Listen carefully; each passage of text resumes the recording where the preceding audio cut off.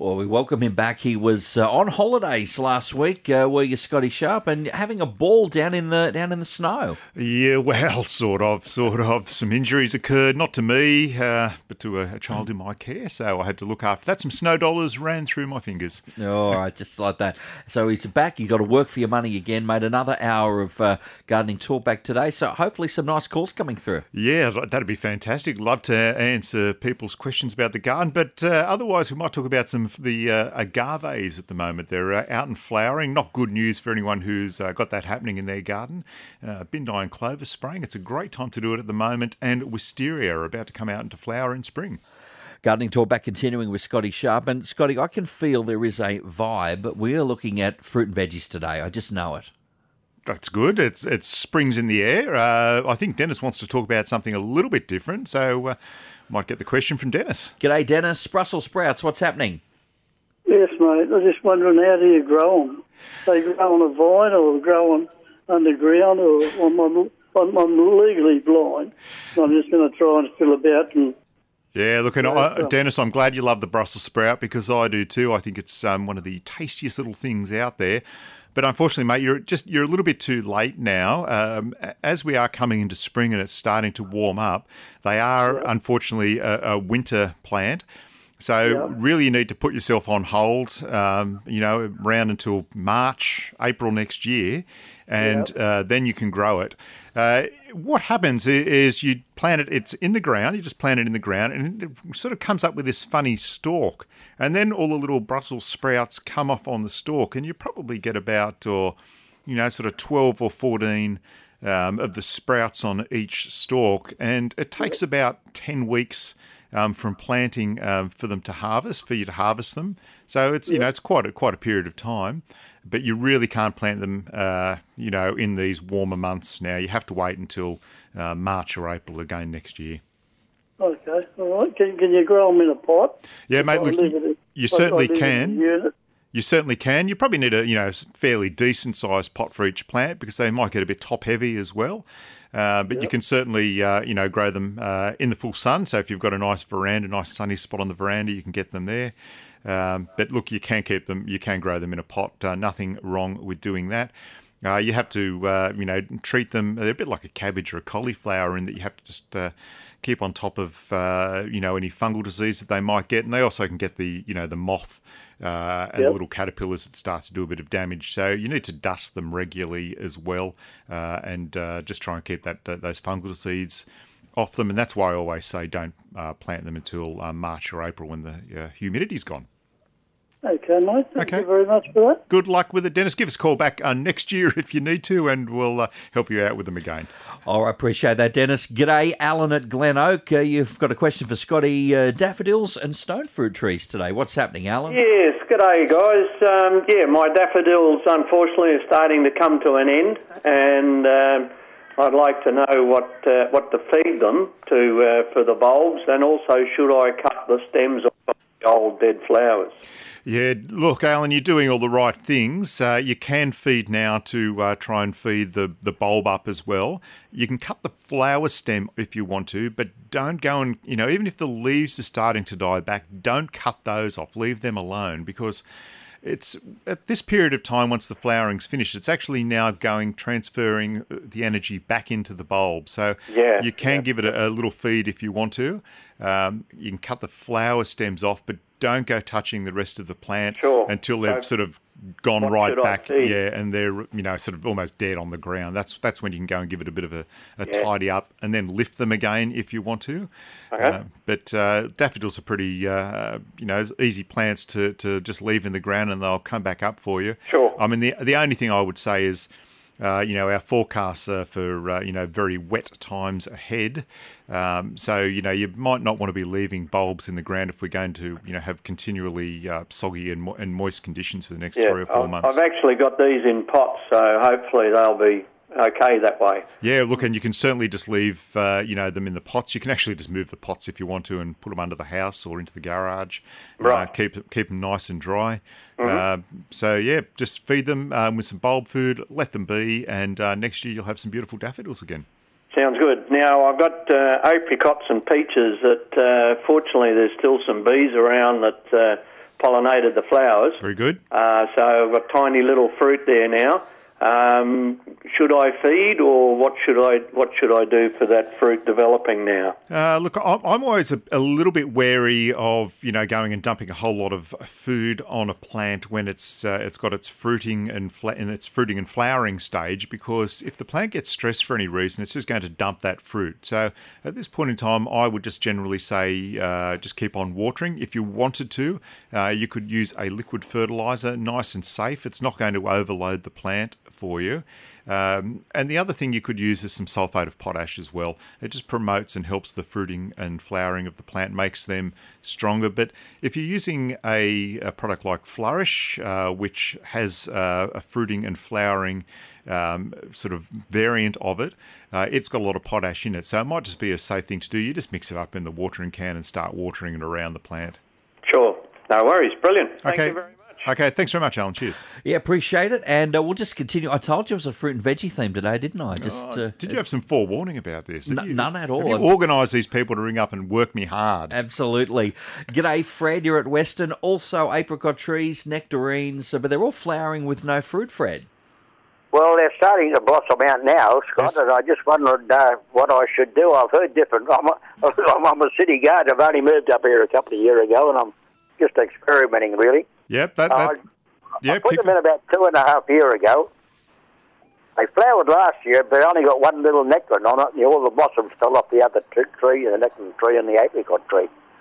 So what should I do now? They're starting to blossom. They're only coming out now from small buds on them.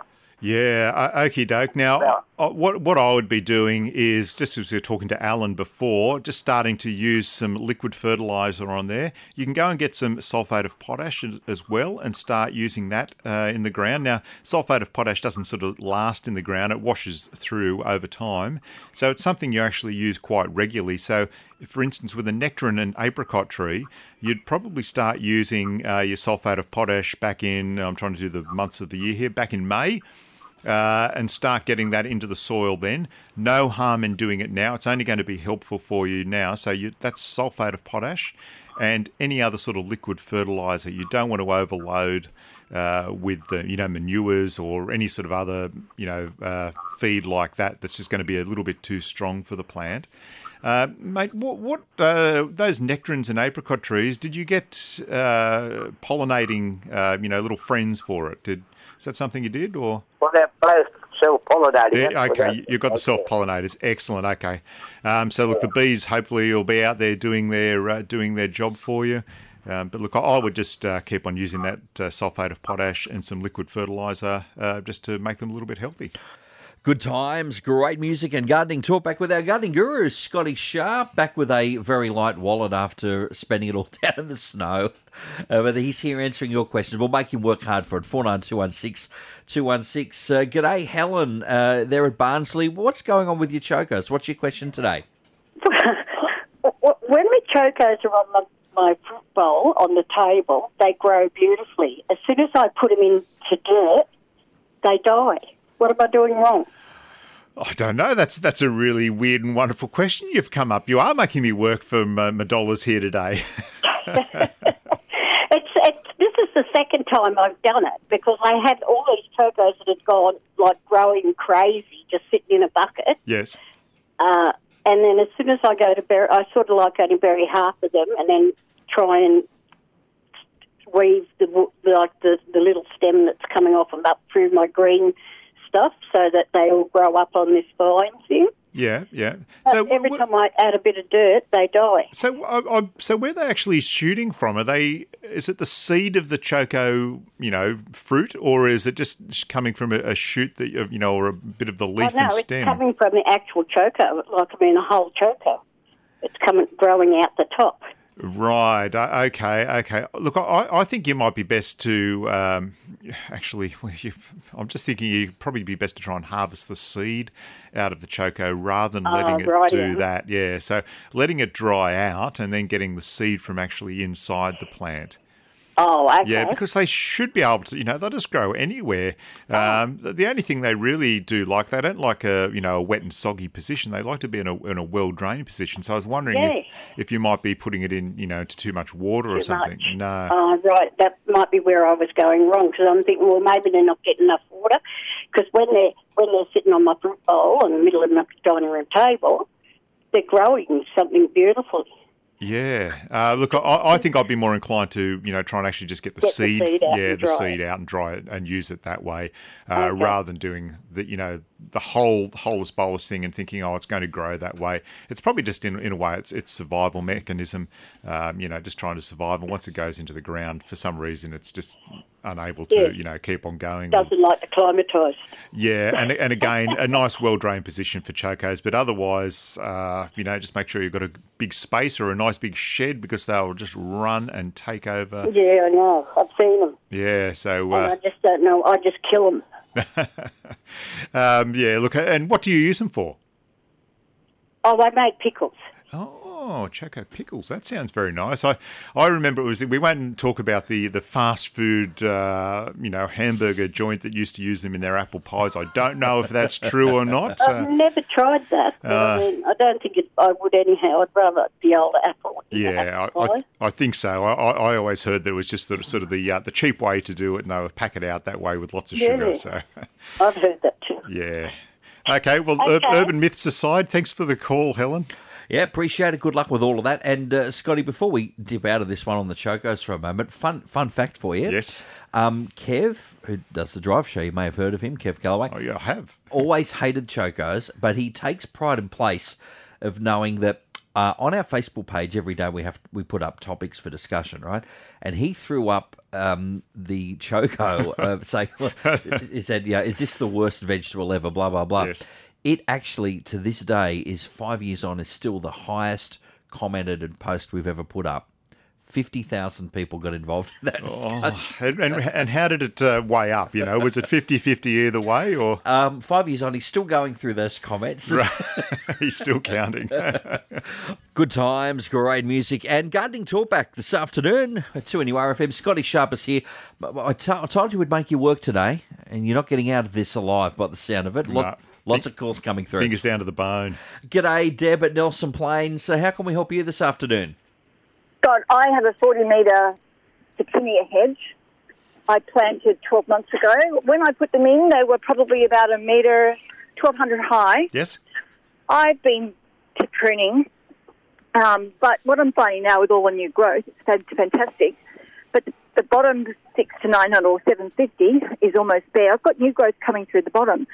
But I heard you talk the other day about your lily pillies, and you cut them right back so that you would have a nice hedge for Christmas. Should I be doing that with the Petunia as well? Look, I don't think you have to be as radical as I was the other week. I can assure you my backyard's still very bare at the moment. My trees were quite tall. They were like 4 to 5 metres tall. They were fully grown lily pillies. They just needed to be absolutely hammered. So the old chainsaw tree loppers came out and off they went with it. With a younger plant like yours, I wouldn't be quite as radical. I think the great thing, or the main thing when you're getting a hedge up and running, especially a Petunia hedge, is that you sort of nibble away at it for a while. And that's my way of thinking about it. You don't let it sort of shoot up to the height you want and then cut it, because you'll just have one main leader going up there. What I like to do when I'm doing a hedge like that is I prune it, regularly, and fairly often. So you just take little nibbles out of it, every couple of weeks. And what that does, it creates growth points. So you get this exponential and really thick growth coming up. It might look, it might almost be counterintuitive, in the first few times you're doing it, because you think, I'm just cutting this plant back, I'm not letting it grow. But you're creating a lot more growth points. So when you eventually let it go, it grows up in a really big, thick sort of bush rather than just one single leader going up there.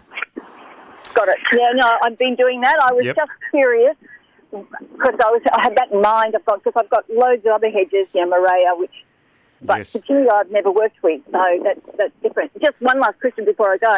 Yep. So how do you tell when a liquid amber is dead or dying? Oh, look, with that you just need to, go up How big's the plant for starters? Before I... It's at least 12 metres high. Okay. Look, I'd just wait. But, it's obviously deciduous. It's lost its leaves at the moment. I'll just keep on waiting now. If it hasn't, come good by October, I'd get an arborist out to have a closer look at that. Yeah, but look, as far as the Photinia hedge goes, you're doing the right things. It might be at the moment you just try and keep it at a certain height and let the bottom catch back up for you. Yes. Yeah. Yes. And look, they do love cow manure, so now's the time to give it a good feed of cow manure. It will Plenty of that. Got plenty of that. Plenty of it. You'll just have to park a cow nearby and let it do its business. Well, I've got those. So I'm actually using their liquid fertiliser. Let me tell you, it's the best stuff. Oh, very good. Oh, great. Thanks so much. Okay, thank you very much. All right, Deb. Look, Scotty, it sounds like she's pretty much on top of things, really. Yeah, for the most part. Actually, the other thing with Photinias, Mark, is that those nasty grasshoppers, they love them. For some reason, they just come in and they hammer them away. They just chomp, chomp, chomp, chomp, chomp. So as you get further into summer, around January, February, you have to be on the watch out for grasshoppers attacking your Photinias. All right, a little earlier on, you were talking about chocos and the myth that some apple pies were choco-filled instead of apple-filled. Diane from Curry, you would like to add a little bit more to that today? Yes, I would. I grew up knowing this as a fact, and I've done it myself. I've halved choco and half apple, and the choco seems to take on the flavour of the apple. I think the choco's a bit like the eggplant, isn't it? It just soaks up the flavour of whatever it's with. Do you have to add some extra sugar and other good bits, though, to increase the flavour? Yeah, a little bit more sugar. Yeah. But, not too much. I always thought, and I guess it probably came from a time when society wasn't as affluent as it is now, where you'd use that cheaper sort of easily sourced vegetable to try and pack something out and soak up the taste of whatever it was with. So yeah, that's right. Yeah, thank you for that, Diane. Thank you. Okay, appreciate it very much. All right, so there you go. Diane actually, encouraging this almost. And like you said, Scotty, these are one of those veggies that take up the flavour of the other gear around them. Yeah, absolutely. And the eggplant is another wonderful thing. I've always struggled growing the eggplant, though. So if anyone's had much success with it, always love to hear from them about growing the eggplants and tips with that. I couldn't get them to egg. Right, just plant. I could only get them to plant and not the egg part. There's plenty of them over in Emoji Land, but that might be another discussion, maybe. Yeah, I don't know. They soak up the taste of, the nice tomato juices. We're flying through the hour. Not much time left. So if anybody does want to call, what we suggest now is probably the time to do it. Jump on the phone. Yep, more the merrier. We'll do sort of a speed dating type thing where we just, you have to give us the question really quickly, and I'll give you the answer really quickly. Yep, and just for plants and not people. That's all we're doing. All right. Look, we're sticking with the choco. Now, isn't it funny? Sometimes one particular plant becomes, it galvanises everybody, and it's the focus of the hour. It's like a touch point, isn't it? Where everyone goes. And... It seems to be today, and for this week, it is the choco. G'day, Cheryl Malabula. You want to add something to that? Yeah, hi. I've just been in and out and gather you're talking about chocos, and I have known about the chocos with the fill for the apple, but I just think they're an amazing vegetable, and like Scotty's saying, takes on everything you put it with. And I've had a glass of chocos this year, and I decided to make some chutney, so I've been using choco and whatever else, carrot or cauliflower, and doing that, and just by the time you put all your lovely Indian spices and red peppers and that, it looks beautiful actually. Sort of lovely mustard colour with flashes of red, and it adds an onion and stuff. And yeah, I'm sorry, Cheryl, we're just losing you there. The connection wasn't great, but I did pick up on her main point though, Scotty, that it is, as you said before, just one of those things that just soaks up all the flavours around it. It's a it does that. Yeah, now I think Cheryl was more or less saying that it wasn't just the the apple pie substitute. It was taking in chili and other sort of flavours. Kev Kellaway will be rolling in his grave hearing about how popular the Choco is. Well, he's still alive, so I mean that might not be the correct. Whoops. All right, look, we're going to have you taken off the air if you keep doing that. Look, Kev will. He'll be in here soon enough. 49216216 again. Time for just a couple more as we head to Cameron Park. Michelle, Lily Pillies are on the agenda for you today. Yes, hi, Scott. Hi, Michelle. How can we help you? Yes, Scott, I've got two lily pillies that would be roughly about 20 years old. And since the drought, they've steadily gone downhill to a point of where they're pretty well dead now. Okay, and look, they must have been fairly big plants, I should imagine. Oh, yeah, they're basically trees, yeah. Look, they can get borer in them, and even though it's, not necessarily the drought's fault, it could be stressing out the plant, the bark starts to crack, and then you get borers and other insects getting in there and doing a lot of damage. Have you noticed any sawdust or anything, around the trunk of the plants? No, I haven't, but I know probably about 8-9 months ago it looked like something was chewing on all the leaves. Yes, look, they do get a little a beetle that comes out, a little lily pilly beetle, and does a lot of damage to them. But they should be able to, resurrect themselves from that. What it might be doing is, if they are, quite large plants, getting an arborist out there and just getting the arborist to start to give the plant a bit of a prune back, because as I was discussing a couple of weeks ago in my backyard, absolutely hammered the plants back down to the fence height, and they will reshoot. I'll have really brand new, fresh. New leaves, any borer or anything, insects will be gone because of just the heavy pruning. So it might be worth getting someone out to check out yours, Michelle, and just see if, a bit of a prune back won't help the tree at all. Yeah, well, we can try it, because at the moment they look disgusting, and I've noticed that 2/3 of the tree is actually dead.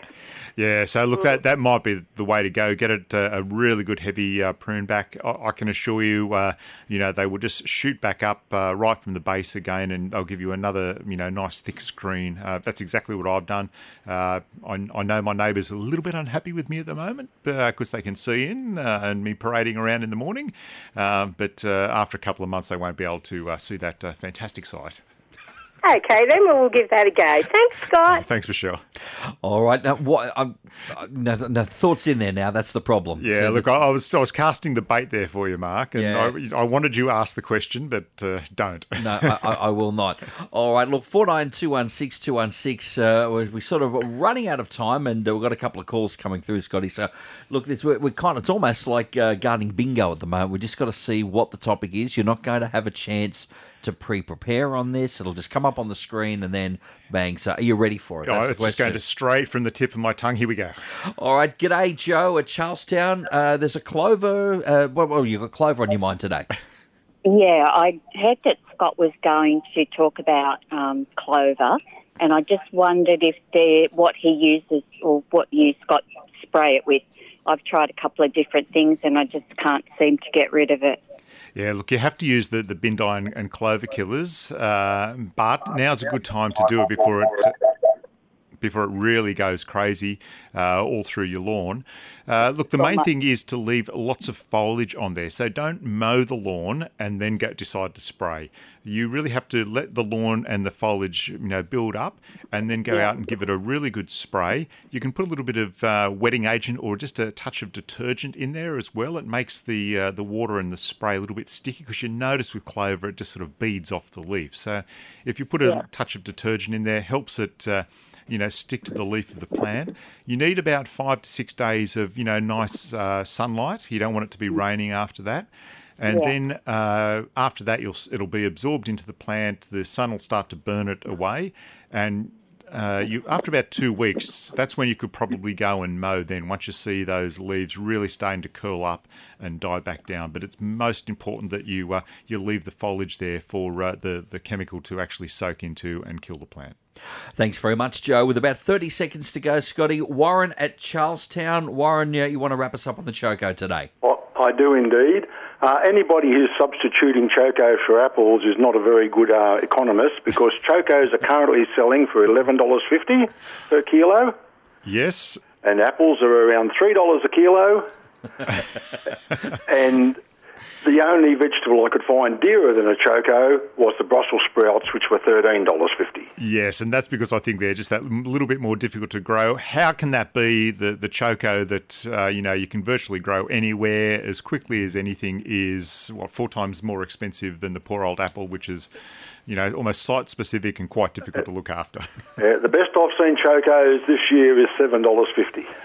Yeah, look, that's sort of a bit like I've got a diesel car, and I believe virtually diesel's a byproduct of creating petrol, and I pay more for my diesel than I do for my petrol. So okay, thank you very much. Maybe one day I'll be able to fuel the car with the Choco. Quite possibly. Well, it's Back to the Future sort of stuff there, really, isn't it? It is. We had all the stuff out of the garbage bin. It was Mr. Fusion. Yes, Mr. Fusion. That's right. Well, Scotty, that does bring us to the end of another gardening talkback. So, as always, thank you for your insight, whether it be into the window or down at the snow, mate. We'll look forward to another gardening talkback next Monday, same time. Yeah, we'll do it then.